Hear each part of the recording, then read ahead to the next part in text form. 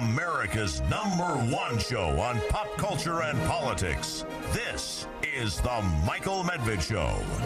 And another great day in this greatest nation on God's green earth, where a shocking and tragic, in fact horrifying event on the other side of the world with our most important Asian ally, Japan. Yes, our most important Asian ally. A leader of Japan and a visionary leader, Shinzo Abe, was felled by an assassin. They don't know much yet about what the assassin's motivation would have been. There was a claim in the news that part of his intention with a handmade gun that was 16 inches long and had sounded like an explosion, a grenade, something like that, when it went off, because the former Prime Minister, Shinzo Abe, the longest-serving Prime Minister in Japanese history, he was felled during a campaign appearance. They're having parliamentary elections there. What does it mean? Why is this terrible news for the United States and for the world? Gordon Chang has that perspective. Nobody knows more about America's friends and foes in East Asia. Gordon, why should Americans care deeply about the loss of this visionary leader? Well, first of all, Shinzo Abe brought stability to the Japanese political system. Before his second term as prime minister, there were revolving door prime ministers. Abe was able to stay in office for 8 years, from 2012 to 2020. After he left, there have been revolving door prime ministers, 2 in 2 years. Abe was a power broker in the Liberal Democratic Party, which governs Japan, and he was the leader of the biggest faction. So he did provide some stability for the Japanese political system. But more important, Abe reoriented Japan to become a strong friend of the United States. He advocated a larger Japanese self-defense force, which is essentially its military, and he was skeptical of China. Going back to the first years of this century, he advocated that free societies in East Asia and North America band together. But Washington and other capitals, which were really interested in engaging China, didn't listen to him. We would be in a much better place, Michael, if American presidents and others had listened to Shinzo Abe 2 decades ago. Gordon G. Chang has been tweeting about this, and his comments are always insightful and important. You can find them at Gordon G. Chang. Don't forget the G. He's the author of the books The Coming Collapse of China and the bestseller The Great U.S.-China Tech War. Have you heard any informed speculation about any connection between the killer, who's 41 years old? He seems like sort of the classical lone nut kind of political assassin. But any speculation about his affiliation with other nefarious forces in the world? We don't have any evidence of that, Michael, but we do know that 3 regimes have benefited greatly from that horrible act. That would be Russia's, North Korea's, and China's. China, just immediately after the assassination, has been flooding the world with social media postings. A friend of mine who monitors Moroccan social media mentioned that immediately after that act, they were seeing on Moroccan social media sites all of these postings from China about Abe. So clearly Beijing is trying to influence global opinion on this, and the Chinese are up to no good because Abe believed in a strong defense against China. There's a survey that just came out, that worldwide survey that listed Japan as the #1 tourist destination in the world. Japan took the top spot in the World Economic Forum's Travel and Tourism Development Index 2021, even with borders closed because of COVID. we don't usually think about or talk about in America enough how things are going in Japan. I know that they are rebuilding and building their military and naval resources. They certainly have identified with the West concerning the war in Ukraine. Generally, in the post-Abe era, he left the prime ministership in 2020. How has Japan been doing? Japan has been doing okay. It held the Olympics, the Summer Olympics that were postponed from 2020. They were held last year. Japan, like we are slowly recovering. But politically speaking, we have seen this revolving door prime ministership, which is not a good thing. This week was interesting in the sense that before the assassination, China actually drove one of its frigates through Japanese territorial waters in the East China Sea near the Senkakus, which China claims and calls the Diaoyus. And they also were buzzing their planes near Japanese airspace. This at the same time that China was driving its Coast Guard vessels and creating real troubles in the South China Sea at Second Thomas Shoal, which belongs to the Philippines. So China is pretty much moving on its neighbors right now, and it's going to take advantage of the assassination and do something. I'm really concerned about the way events are going in East Asia right now, and this assassination could be consequential. We got to remember that World War I started with an assassination, Archduke Ferdinand. I don't think that this is going to be as immediate as it was in 1914, but nonetheless, Michael, this can have long-term ripple effects which can destabilize an already unstable part of the world. Will they have a very public funeral mourning process for Shinzo Abe? I'm sure that they will. Because he was a figure who, if people didn't agree with him, they liked him as a person, and that was part of his political power. So I'm sure that they will mourn him in public. And again, he was identified as a great friend of the United States. I know that he and President Obama collaborated on that remarkable exchange of visits, with President Obama visiting Hiroshima and Abe visiting the site of Pearl Harbor, signifying how close the two nations had become. Yes, and of course, famously, Abe had a great relationship with President Trump. Some people say that of all the leaders in the world, Abe was the one who was able to best manage the Donald. And also, when you think about it, he's had a good relationship with Biden as well. And to his credit, Biden has flown American flags at half-mast in honor of Shinzo Abe. So this relationship is strong, but that's one of his legacies, that America and Japan are much closer than they've been in quite some time. You'd have to go back to Reagan and I'm blanking on his name.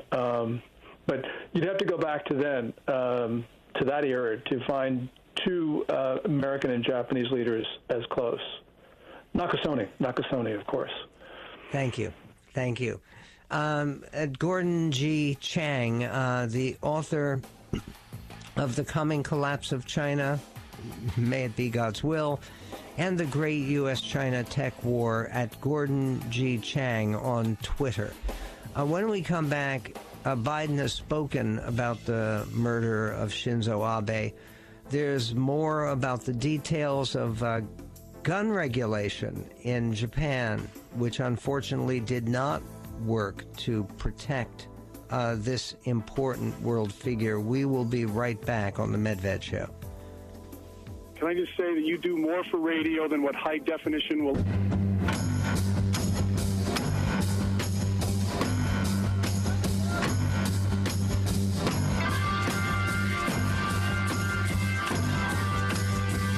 Death of Shinzo Abe, shot from behind by a 41-year-old assassin who says that he killed Abe apparently because Abe was a member of a group that the assassin hated.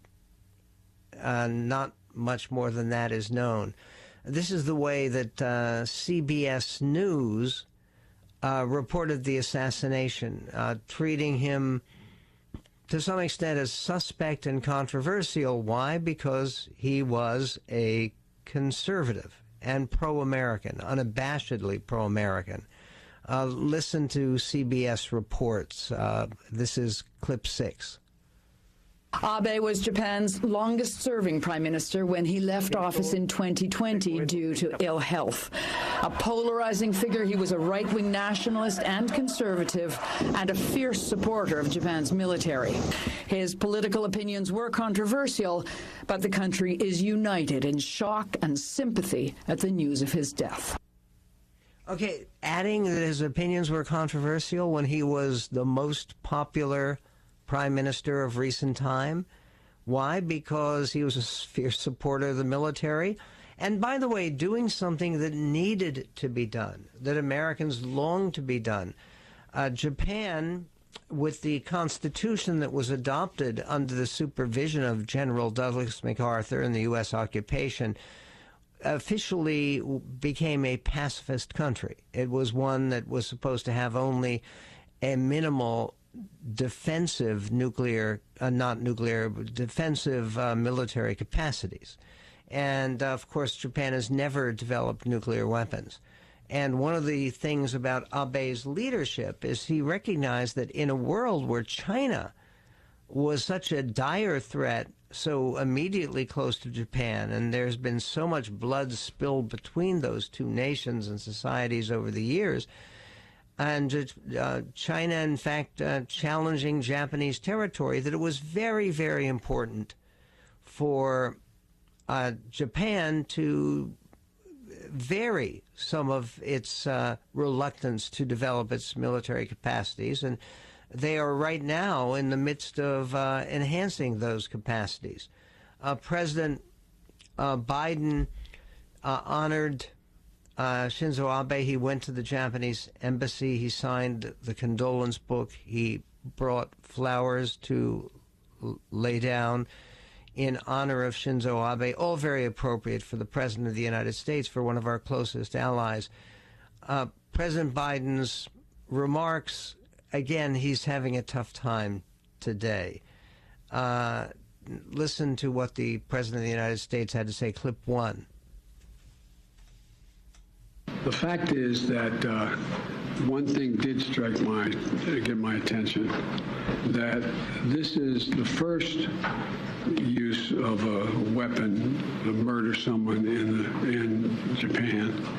And I think we have thus far have 3,000, I won't hold me to the number, 688, between 3,000 and 4,000 cases. They won. Okay, not entirely accurate on any point. I understand the point that he's trying to make. The truth of the matter is that gun violence is extremely rare in Japan.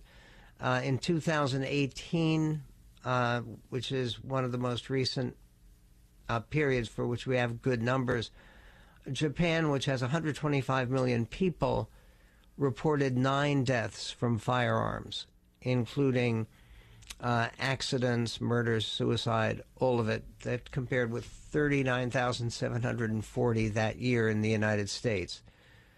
That's a dramatic comparison. That's according to data compiled by the Sydney School of Public Health at the University of Sydney in Australia, of course.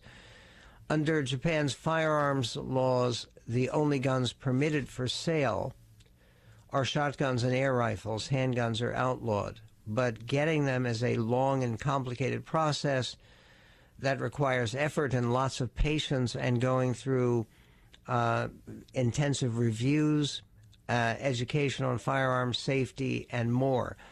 Having just heard President Biden speaking about Prime Minister Abe, the late Prime Minister Abe, it's fascinating that Ron DeSantis, the governor of Florida, made his own reaction to the loss of this important foreign leader. This is Governor DeSantis, clip 5. I just want to express condolences to the people of Japan for the assassination of Shinzo Abe. Shinzo was a great leader, a great man, and was a heck of an ally to this country. I mean, he understood freedom, he understood the threat posed by China, and he understood the importance of having a strong U.S.-Japan relationship. We in Florida are actually hosting a summit in November with the southeastern United States and with Japan. This is partially to try to increase business ties and investment opportunities, and we're so looking forward to that, but this news is certainly going to cast a pall over that, and so we are very, very sad to hear that, and the world lost a really, really great leader, and we hope that the people of Japan get through this time properly, and we will certainly be keeping them in our thoughts and prayers. Okay, Shinzo Abe also became the first Japanese political leader to address a joint session of Congress. That happened back in 2015 toward the end of the Obama era. Now, during his speech, he actually spoke about fond memories of being in high school and hearing a song by the American singer Carole King on the radio. He then actually quoted some of the lyrics. It sounded like this. Listen. Clip 10. I was young in high school and listened to the radio. There was a song that flew out and shook my heart. It was a song by Carole King. When you are down and troubled, close your eyes and think of me, and I'll be there to brighten up even your darkest night. Close your eyes and think of me, and I'll be there. He was pledging some of the depth of and the importance of his alliance with the United States. It is and does go to some of the need that we have to continue paying attention to the world beyond our borders. Because even though what happens to America and America's citizens have to be the chief focus of our government right now, the loss of Shinzo Abe, particularly at a time when it's so important for the civilized world to unite against Putinism, is a grievous one. We will be right back. Is Thor the answer? We'll get to that.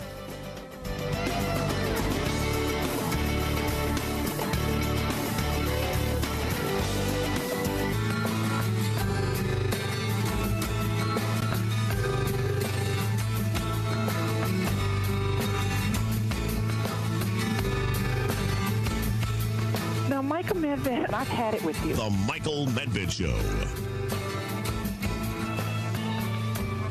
And on the Michael Medved Show, today there was an acknowledgement by the Biden administration that the Texas Border Patrol agents who were accused of whipping Haitian migrants back last year, you may remember they were on horseback, and Kamala Harris made a comment that it reminded her of slavery. These were Haitian people who were trying to enter the United States without authorization, and the Border Patrol turned them back. And the Biden administration repeatedly smeared the Border Patrol agents for whipping illegal immigrants. And today, the Border Patrol announced their investigation found no evidence that any migrants were whipped or struck by horseback Border Patrol agents in Texas. And but they are going to be receiving, the agents, discipline for derogatory language which they used and using a threat of force to drive migrants back across the Rio Grande. This is the flashback about the earlier smears of these agents who have now been at least formally cleared. Listen to clip 8. To see people treated like they did, horses barely running them over, people being strapped, it's outrageous. I promise you those people will pay. I was outraged by it. It was horrible and deeply troubling, and there needs to be consequence and accountability. Those officers are on administrative duties.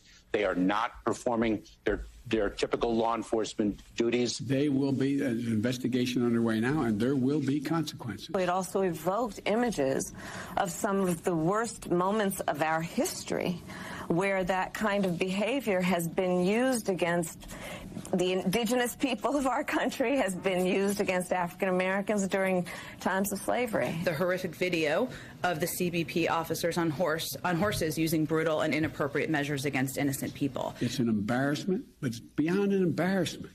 It's dangerous. It's wrong. It sends the wrong message around the world. It sends the wrong message at home. It's simply not who we are. Okay, and the agents are not who he was making them out to be either. After it's a 540-page investigative report, the fact that they are cleared of everything other than being unnecessarily aggressive and using harsh language, I mean, really, that should be the worst problem we ever have on our border, which is unfortunately not the only problem we have right now. Breaking news: Elon Musk just notified Twitter he's terminating the deal to buy it. This is shortly after Twitter's board accepted Musk's $44 billion bid to acquire the company. He said in May the deal was on hold pending information about spam bots on the platform. He is now required to go through with the purchase unless he can prove that Twitter actually misled him or a major event has changed its value.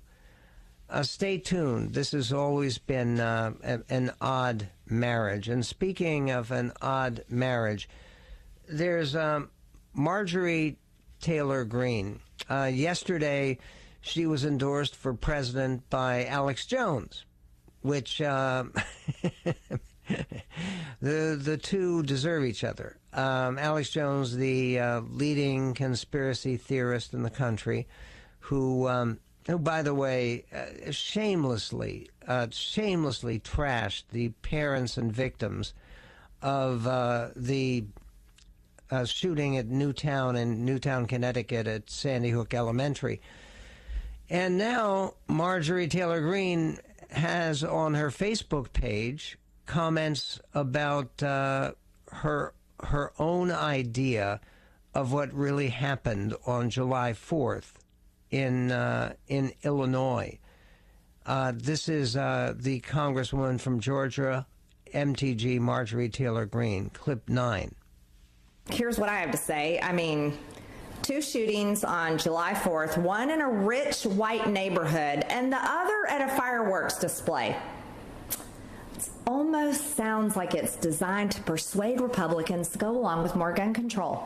I mean, after all, remember, we didn't see that happen at all the Pride parades in the month of June, but as soon as we hit MAGA month, as soon as we hit the month that we're all celebrating, loving our country, we have shootings on July 4th. I mean, that's, that would sound like a conspiracy theory, right? Of course.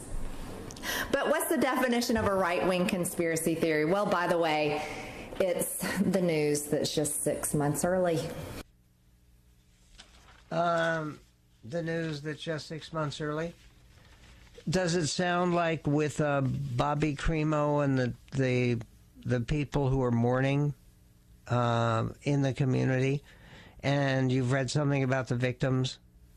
Really, this is obscene and it's disgraceful.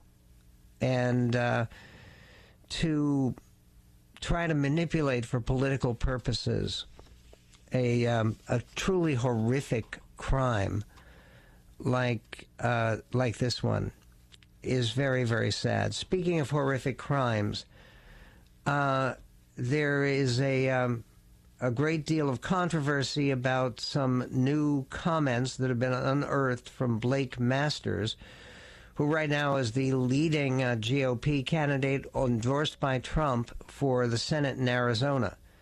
Mr. Masters has been denounced for contemporary statements like his April 11th remark that American gun violence problem boiled down to, quote, black people, frankly, and his apparent embrace of the replacement theory, propaganda by white supremacists when he accused Democrats of trying to flood the nation with immigrants to, quote, change the demographics of our country.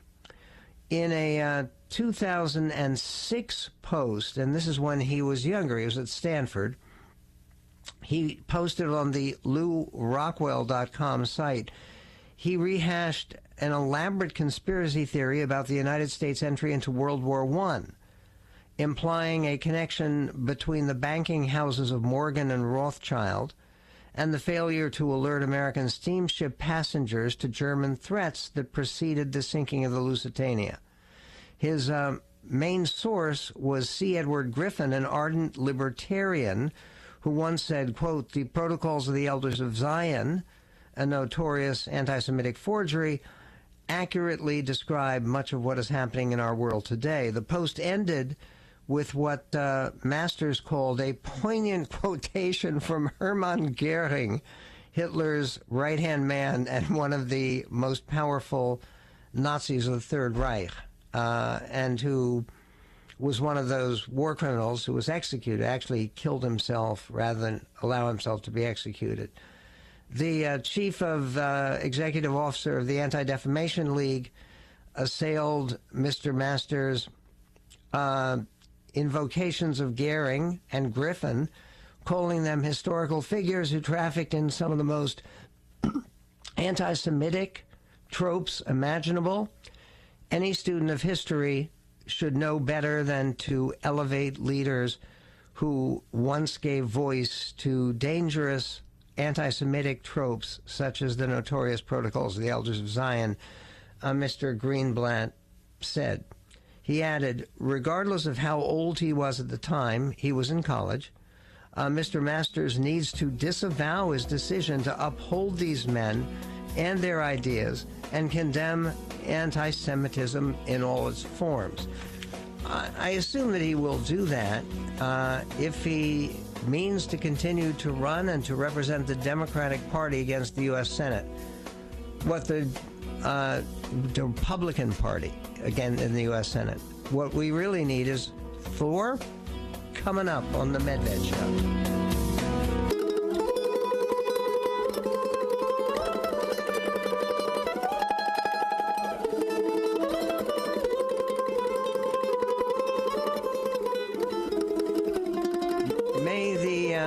Summer season bring you some time to do whatever you love doing, enhancing your life in this great country, and maybe a chance with sun shining in most of the country and most of the time, even here in the great Northwest, a little bit of a chance to look on the brighter side with brighter skies and maybe even a brighter future. Speaking of which is the latest Thor movie. It's the fourth one in the series. Is that worth looking on the bright side? This latest from Hollywood.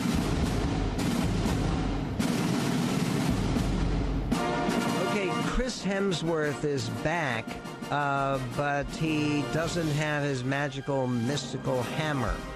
He has a new sort of personalized axe in the new movie Thor, Love and Thunder. He also has a new nemesis, or at least would-be nemesis, but if you're the god of thunder, how much nemesis could you handle? Well, this one is played by one of the 3 Oscar-winning Best Actor, Best Actress appearances in this film.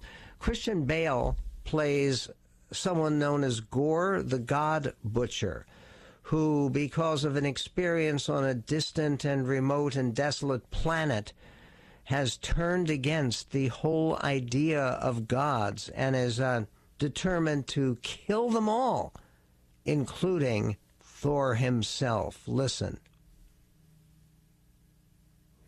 The only who gods care about is themselves. So this is my vow. All gods will die. I just want to say that was very, very impressive what you did back there. This is my first bad guy. You never forget your first. I'm not like the other gods I've killed, because I have something worth fighting for. Okay, the acting is appalling. The special effects are cheesy. The plot is ridiculous beyond belief. It does have, it brings back Natalie Portman, and she plays a scientist who was the love interest for Thor in the first two movies. She did not appear in the third one in the series, which was Ragnarok. She shows up in this one, and there's been a lot of attention. She apparently did a lot of physical work, and her arms have bulked up. But you know what's so crazy about the film, and it drove me crazy, is you meet her, she's a cancer patient, and she doesn't get cured. She's still dying of cancer, and stage 4 and yet she goes out onto battlefields to throw the magic hammer Mjolnir and to be involved in superhero hand-to-hand combat equal to Thor himself. Russell Crowe is on hand to play Zeus. They have a very big sequence about a place called Omnipotent City, which is it looks like a Las Vegas casino, but all the gods, Quetzalcoatl, Aztec gods, Greek gods, Roman gods, Norse gods, they're all there.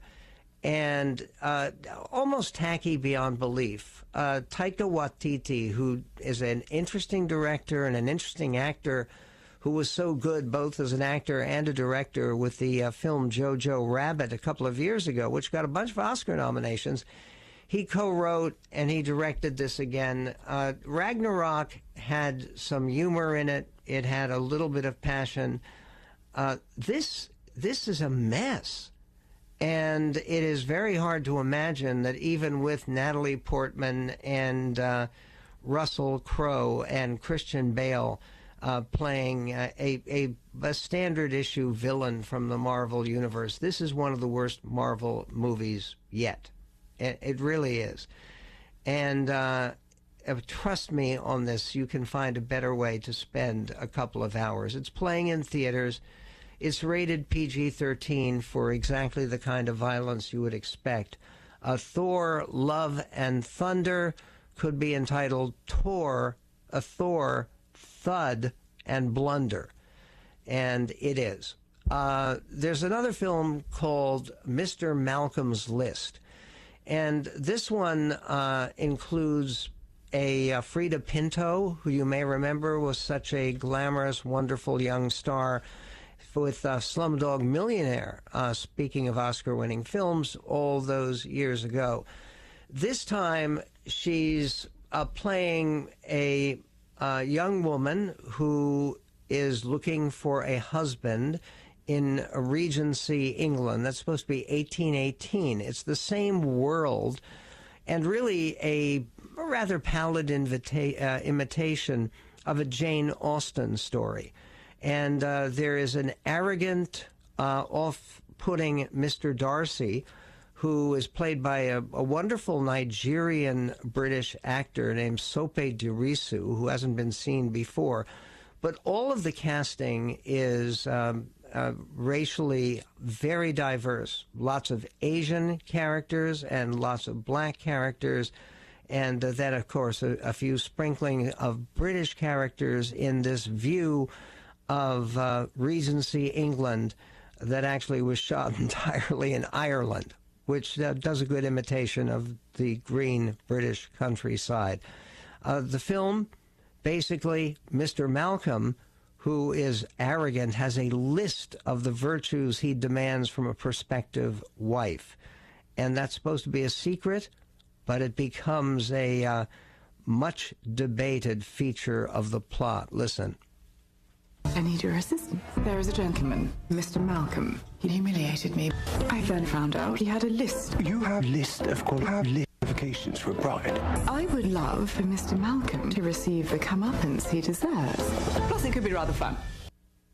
Okay, comeuppance is not a word that would be used in 1818 Britain, as this film is set. The locations are lovely. The costumes are lovely. The characters are very thin. And when I say thin, I don't mean physically thin necessarily, though that too. They're cardboard, basically, and cutouts. But the entire thing is done with enough good humor and enough plotting to actually make it watchable. It's rated PG, and there's nothing in the film that would be inappropriate for even very young Jane Austen fans. It is not Jane Austen. It is based on a novel that one of the filmmakers here self-published. Mr. Malcolm's List, 2.5 stars on the Medved Show. The final film is a film that's advertised as a work by Mel Gibson. He plays a minor role as a police bomb squad member. The main character, Kevin Dillon, is a hacker who's trying to go straight and has been involved in various scandals, but now he is captured by a disembodied voice that wants him to bring down the entire world financial system. This is a film called Hot Seat, and it is rated R. Listen. You will die today unless you do exactly as you're told. The building wired to blow up. Maybe Orlando's a patsy. Tick-tock, tick-tock, tick-tock. Who knows how many more could die?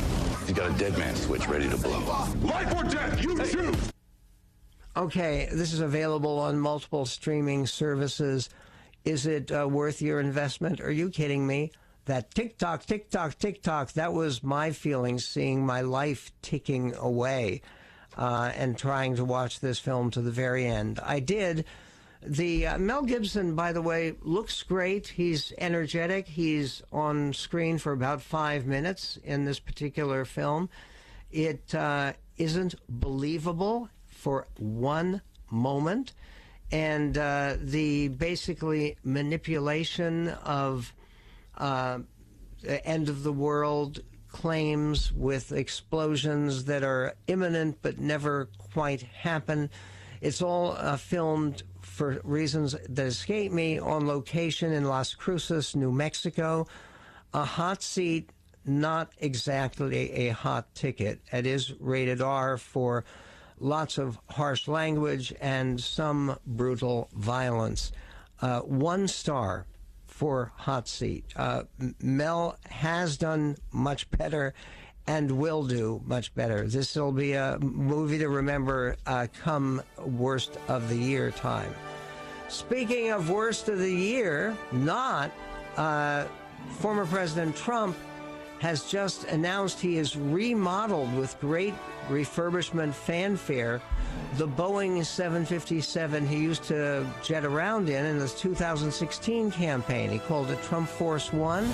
Well, it's back. Does that mean he's ready to hit the skies as a presidential candidate any moment?